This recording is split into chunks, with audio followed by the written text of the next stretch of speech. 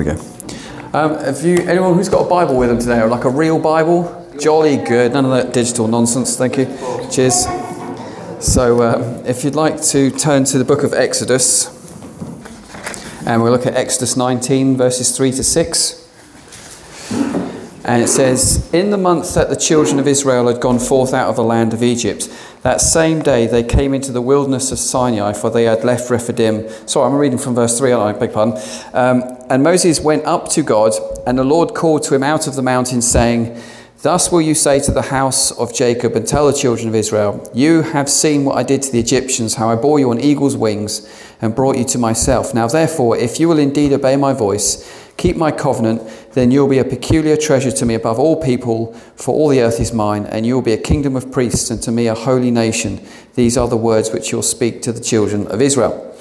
Now, when I was looking at this verse this week and meditating on this passage, again, I like to just home in on a couple of verses or a couple of phrases. And the phrase that come out this week was the first 5 words of verse 3. It says, "And Moses went up to God." Moses went up to God. By the way, I've got some guest speakers coming in the next couple of weeks, so if you're all getting bored of me, that's great. So you'll be all right. Yay! Because I'm getting bored of me as well. So basically what I love about the Bible is that sometimes you can read it and you can just miss so much, because we're just trying to get an intellectual understanding of the scriptures, but actually it's the little nuances in the text you get some wonderful revelations. And one of the quintessential concepts from the Old Testament is this concept here, which is about going up to God.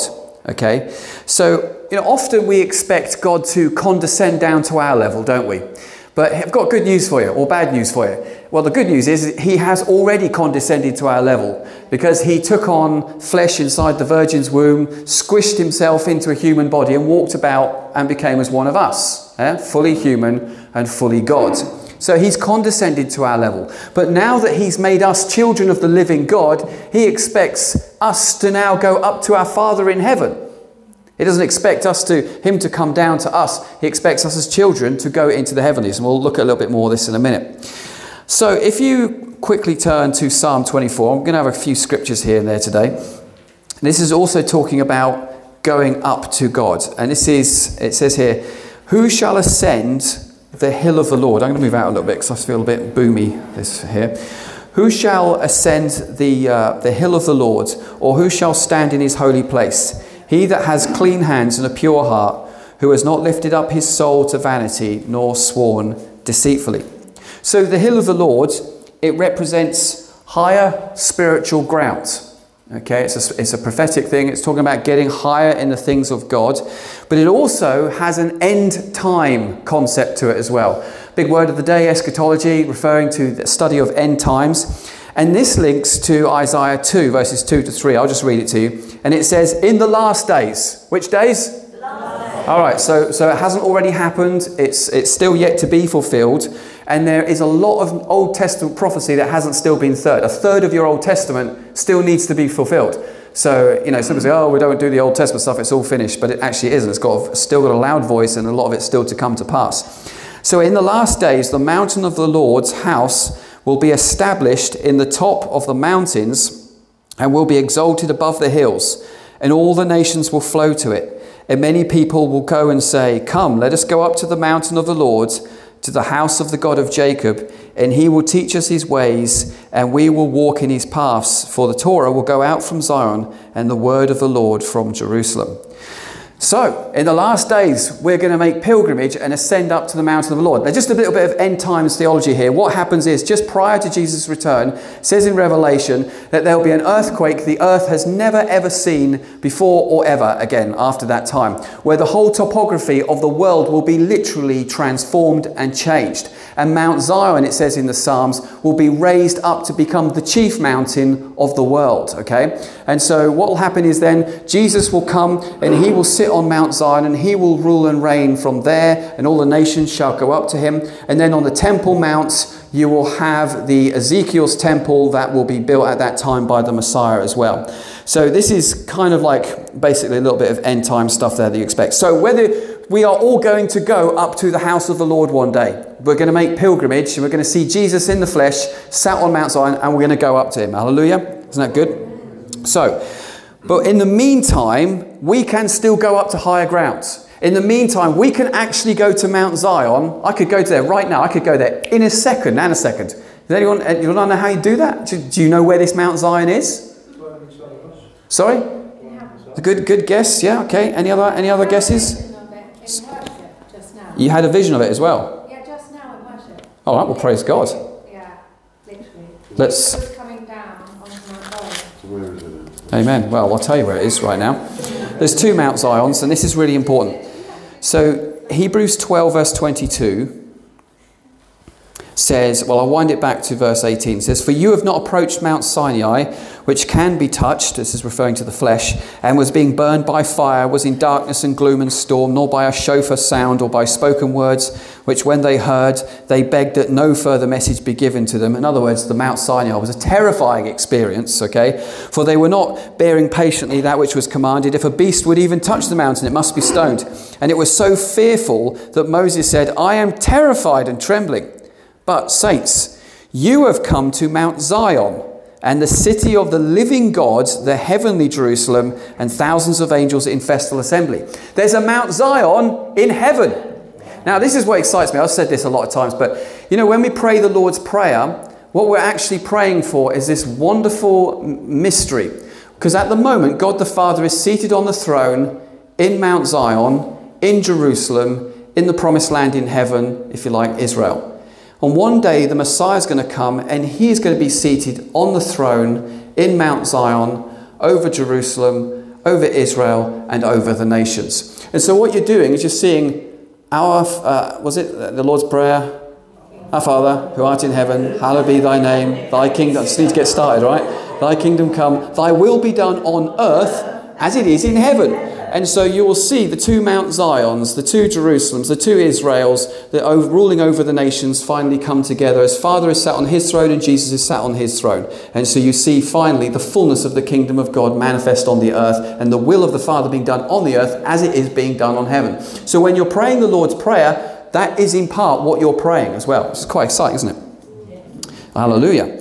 All right, so you and I, we can go up to the mountain of God whenever we like because the mountain of God for us is in heaven, Mount Zion. Hallelujah. Now, why do we go up to the mountain of the Lord? Okay, because we not read in Isaiah 2, it says we go up to the mountain of the Lord and it says he will teach us his ways and we will walk in his paths, for the law will go out from Zion and the word of the Lord from Jerusalem. So we go up into the mountain of God to receive something from God. This is not to receive just some kind of super spiritual experience. This is so that we may go up into the presence of God, that we may receive something from God that will change us and transform us, that we come back down again, and then we impart that into our own lives, into the lives of others. A typical example of a guy that went up is Moses. Okay, he went up to the mountain and he came down a very changed man. Okay, he came down with the word of God that changed the world, like the 10 Commandments. I mean, that's changed everything, right? Everyone knows the 10 Commandments. It just changed everything. He went up. So see, some Christians are like, oh, I just want to go up, but I never want to come down. You can do that when you die. All right, but I just want to go up, but I never want to come down. No, the point is you go up so you come down, so that we can change ourselves, so that we can change those around us, so we can bring life and revelation and transformation into the world around us. That's the point of this. It's not so we go up and have this amazing experience, although you can have that, but it's actually so we bring it back down. Hallelujah. Glory be to God. Because Jesus, he came down, he went back, he's coming back again. It's like a lot of us think that when we go to heaven, that we're going to just be on these nice big fluffy marshmallow clouds with a harp and flying arrows with the angels up there and stuff. But that's not what it's about at all. Because you are a tripartite being. You've got a spirit, you've got a soul, and you've got a physical body. And guess what? You're going to have a resurrection body one day. And what are you going to do with that resurrection body? Where are you going to live? In a mansion, yeah. Well, but you'll live on the earth with Christ. Okay, and then when there's a new heaven and a new earth, everyone's super spiritualized. It's like some kind of spooky spiritual dimension. No, it's an earth. Okay, that city in heaven, it says it comes out of heaven and lands on the earth. Well, you are going to be in your physical bodies forever. All right, so you're not going to be spending all eternity in heaven. You're going to be spending it eventually either down here for 1,000 years and then on a new heaven and a new earth for all eternity. So you will always have a physical body. All right? If you say so. All right. It will be a better body though, so don't worry. It will be a resurrection body, yeah. And you can eat as much cake as you like. Nothing. But then you won't have the spirit of gluttony either, will you? Marks and Spencer's. Is that going to go next to the tree of life? The tree of cake next to the tree of life. You'll have to take that up with Jesus, I'm afraid, on that one.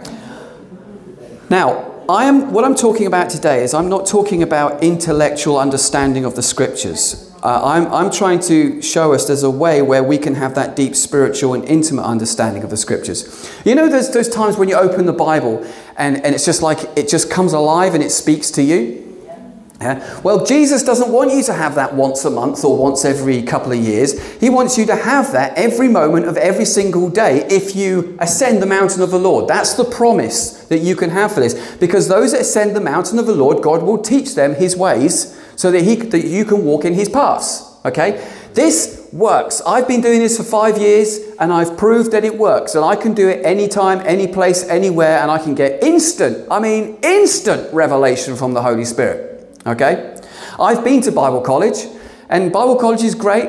I can read Hebrew, I can read Greek, okay, and my head's like really big and heavy, right? Don't laugh because it's, our head is really big and it's really heavy, and that's how I left Bible college, with this big fat head, okay? But the thing is, with that big fat head, you can't really do a lot. You just think you're really clever, but then you soon realize there's this big disconnect between what's in there and what's in there. But the revelation that comes from God comes right into there and then into there. And it changes you, it transforms you. And I'll tell you all about this in a minute, what it is and how we do it. So, let's turn to our New Testament now. So I'm going to look at Revelation chapter 4. And again, this is all about going up. And this is from verse 1. It says, "After these things I looked, and there was a door that was opened in heaven. And the first voice which I heard speaking with me was like a shofar, saying, 'You must come up here.'" All right? You must come up. Okay? "And I will show you what must happen after these things. And I immediately was in the Spirit. And there was a throne standing in heaven, and one seated upon the throne. And the one who was seated had an appearance like a jasper and sardius stone, and a rainbow like an emerald in appearance surrounded the throne." John got a revelation of the future because he went up to the heavenly realms. And this is not a super spiritual sermon. This is very practical, actually, okay? In case you're like, what is this going up? What does that even mean? We'll get there in a minute. But I'm teaching you an Old Testament concept that is also mentioned a lot in the New Testament that we as Christians need to do so that we can understand the things of God and his scriptures, all right? So, to receive the things of God and to know what's coming and to be aware of all manner of things and for God to give us his teachings, we need to go up. It's an invitation. It's an honor. It's a privilege. We are children of the King, right? I wouldn't want the King to come to my house. I would like to go to his house. Okay? And so, the King's already kind of living in my house anyway, but I want to go up and be in the presence of the King. That's where I want to be. And the presence of the 24 elders and the 4 living creatures and where Jesus is. So I want to be there. I don't want to be in my house. I want to be up there. Hallelujah, glory be to God. That's the place where I want to be. So when we looked at Psalm 24 a minute ago, it says, "Who can ascend the mountain of the Lord?" And it says, "Those with clean hands and a pure heart." It means that we have to be, first and foremost, practically, as Christians, we need to be living a life that is endeavoring to be a holy life. Okay, and that we're regularly confessing our sins to Jesus. In 1 John 1:9, it says, if you confess your sins, he is faithful, just and true to forgive you your sins. But the word there for confess in the Greek is a present tense. That means it's not a one-off. It's not like when I got saved, I said sorry to Jesus. This is an ongoing thing. And now the question I often get then is, well, what if you've sinned and you don't even know that you've sinned, but you haven't confessed it? Will you lose your salvation? No, of course you won't. Because again, that kind of idea comes from a lack of understanding of the Old Testament. Because in the Old Testament, one of the offerings that was presented was for trespass offerings in ignorance. Yeah, unintentional sin. So you'd done something that you weren't even aware of it necessarily. So when you as Christians, you first get saved, there's lots of stuff that you're doing, which quite frankly you think's okay, but God's like, that ain't okay. But you don't know about it, right? Okay, so that's covered because that unintentional sin offering was done by Jesus. So then when the Holy Spirit starts maturing you and you become more aware of things, then you just say, Lord, I'm sorry I did that. I'm sorry I thought that. I'm sorry I said that. And you can walk in that place of forgiveness. That's really important. Now I'm going to read a scripture to you now that you might think is not in your New Testament, but it really is. And it's in 2 Corinthians chapter 6. This is really quite a stunning scripture. And this is from verse 14. It says, you must not ever become unevenly yoked with unbelievers. For some would mix righteousness and iniquity, or some the fellowship in light with darkness. But what agreement is there in Messiah with Belial? Or what has a believer in common with an unbeliever? And what agreement can anyone have with idols in a sanctuary of God? For we are a sanctuary of the living God. Just as God said that, I shall dwell and I shall walk among them, and I shall be their God, and they shall be my people. On this account, you must immediately come out of the midst of them, and you must be separated from them at once, says the Lord, and you must not ever touch the unclean, then I shall take you in. And I shall be for you a father, and you will be sons and daughters to me, says the Lord of hosts. Now watch this, verse 1 of chapter 7. So since we have these promises, beloved, we should cleanse ourselves from all defilement of flesh, and of spirit. There's a lot of theology called hyper grace theology, which says that now that you're righteous in Christ, nothing can affect your spirit, man. Nothing can make it dirty. Nothing can make it impure. But the scriptures are clear. Since you have these promises, beloved, we should cleanse ourselves. Not God, you do it. Cleanse ourselves from all defilement of flesh and of spirit, bringing about holiness in reverent fear of God. So it's important that as a people that we learn to be a holy people. Now, I'm not after moral perfection, but it's learning just to walk closer and closer to God and have that life of holiness about us. Yeah, be careful what you watch. Be careful what you say. Especially for young people and older people, make sure you're living in sexual purity and things like that. It's walking in that place of holiness and being set apart for God. Hallelujah. Amen. Right. So how can we practically ascend the hill of the Lord? Oh, you've been putting these scriptures up. Well done, Zach. Good man. Right. So what I did is I looked at the Psalms of Ascents. Has anyone heard of them? The Psalms of Ascents? Yep. They're not smelly psalms. It's just about ascent. Sorry, that's a terrible joke. Psalm of Ascents. Thank you. Psalm of Ascents was written, most of them were by King David, which was about the time when the Ark of the Covenant was taken out of the Mosaic tabernacle down the road, and David brought it in, although it's technically not true because it was outside at that time, it's a big long story, but anyway, he brought the Ark of the Covenant and he placed it on Mount Zion, and he put a little tent around it so everybody could see the Ark of the Covenant, which again was not allowed because only the high priest could see it, and only once a year, and it was placed on Mount Zion for 40 years, and all like the sons of Asaph and the priests, they worshipped before the Ark of the Covenant 24/7 for 40 years, all right? But they wrote these songs that as they were ascending up towards the presence of God, because that's what they saw the Ark of the Covenant, as they were ascending up, they wrote these wonderful psalms. And then later, when the temple was actually built, you had this big, huge ramp to get up to the Temple Mount. And so people sang these psalms as they were ascending the mountain of the Lord. And so I thought, well, if this is all about going up to God, what does each of these 15 psalms teach us? So I quickly went through all 15 psalms, and each psalm has one primary nugget. So I'm going to quickly read those to you. You don't mind? I know it's boring, but I'm just going to quickly read those nuggets to you. So Psalm 120, calling on God for help and forgiveness. 121, praising God and declaring his faithfulness. 122, praise and worship and being in the congregation of God's people.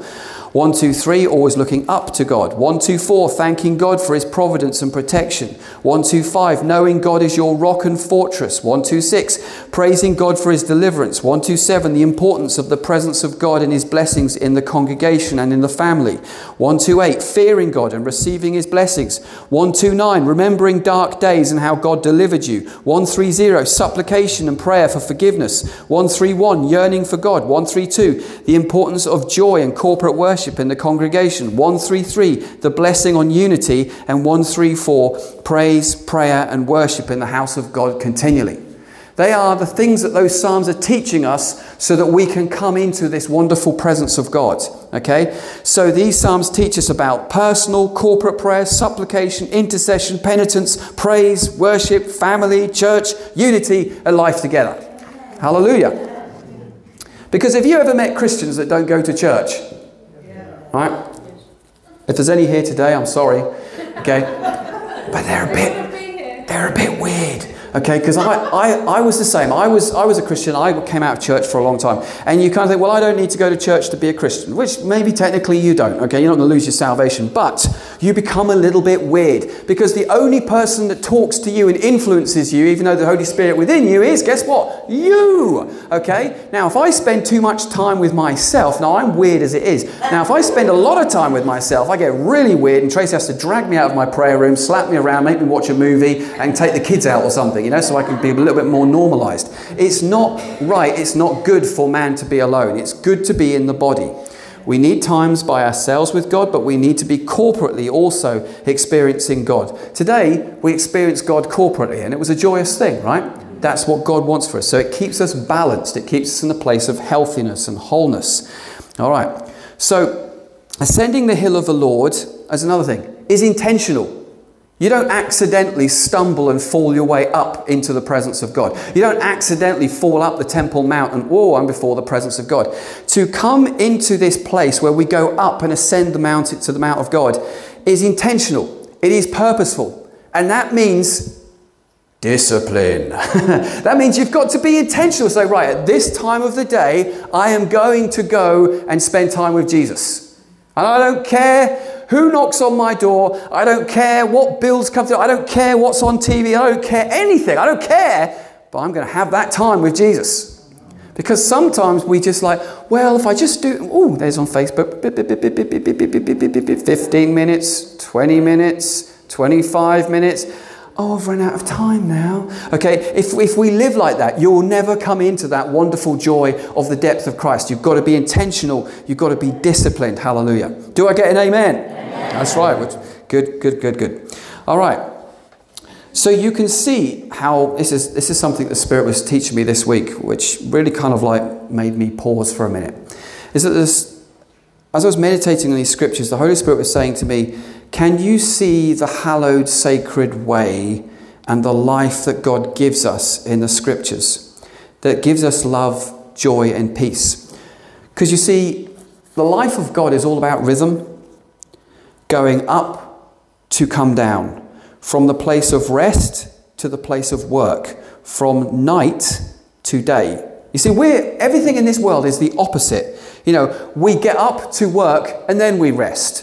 You know, we like to do everything in reverse to the kingdom, but the kingdom is no, you've got to do it this way. Guess what? The day doesn't begin in the morning, the day starts at night. That's how the Bible says it. So you start from the place of rest. Then you go to the place of work. These are spiritual rhythms that God is trying to teach us. So go up to come down, from the place of rest to the place of work, from night to day, from ministering God to ministering to man, not the other way around, from corporate community to family, from family to the individual, from divine feasts enjoyed corporately to personal times with God alone. Rhythm of God. Breathing in, breathing out, coming in, going out, going up to come down, going down to go back up. God's divine cycle, God's divine calendar, God's divine feast, the sacred flow of spiritual life from this beautiful lifestyle that God has given us.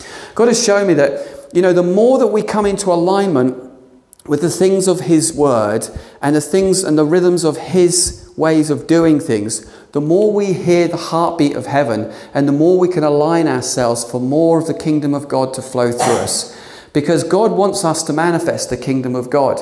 But if we're living half like in the world and half in the camp of the Lord, we're always going to have this war going on inside of us. It's like, who's going to get possession of me today? Who's going to get it? Who's going to get it? And God wants us to be in a place of peace. Peace that passes all understanding. But that can only come about as we walk more and more in the way that God has laid down for us to do it. Because he knows best. Even though when sometimes we're like, I don't know why I should do that. But God says, I've got to do it. I'm going to do it. Hallelujah.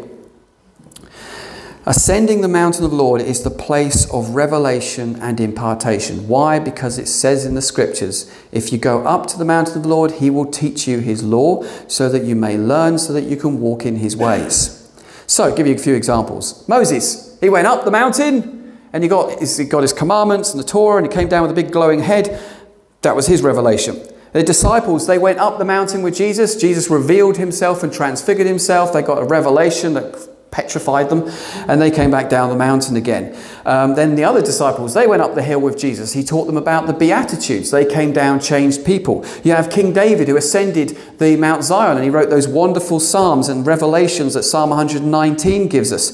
The Apostle John, he went up into heaven and he came down with the revelation of the times of the church in the future.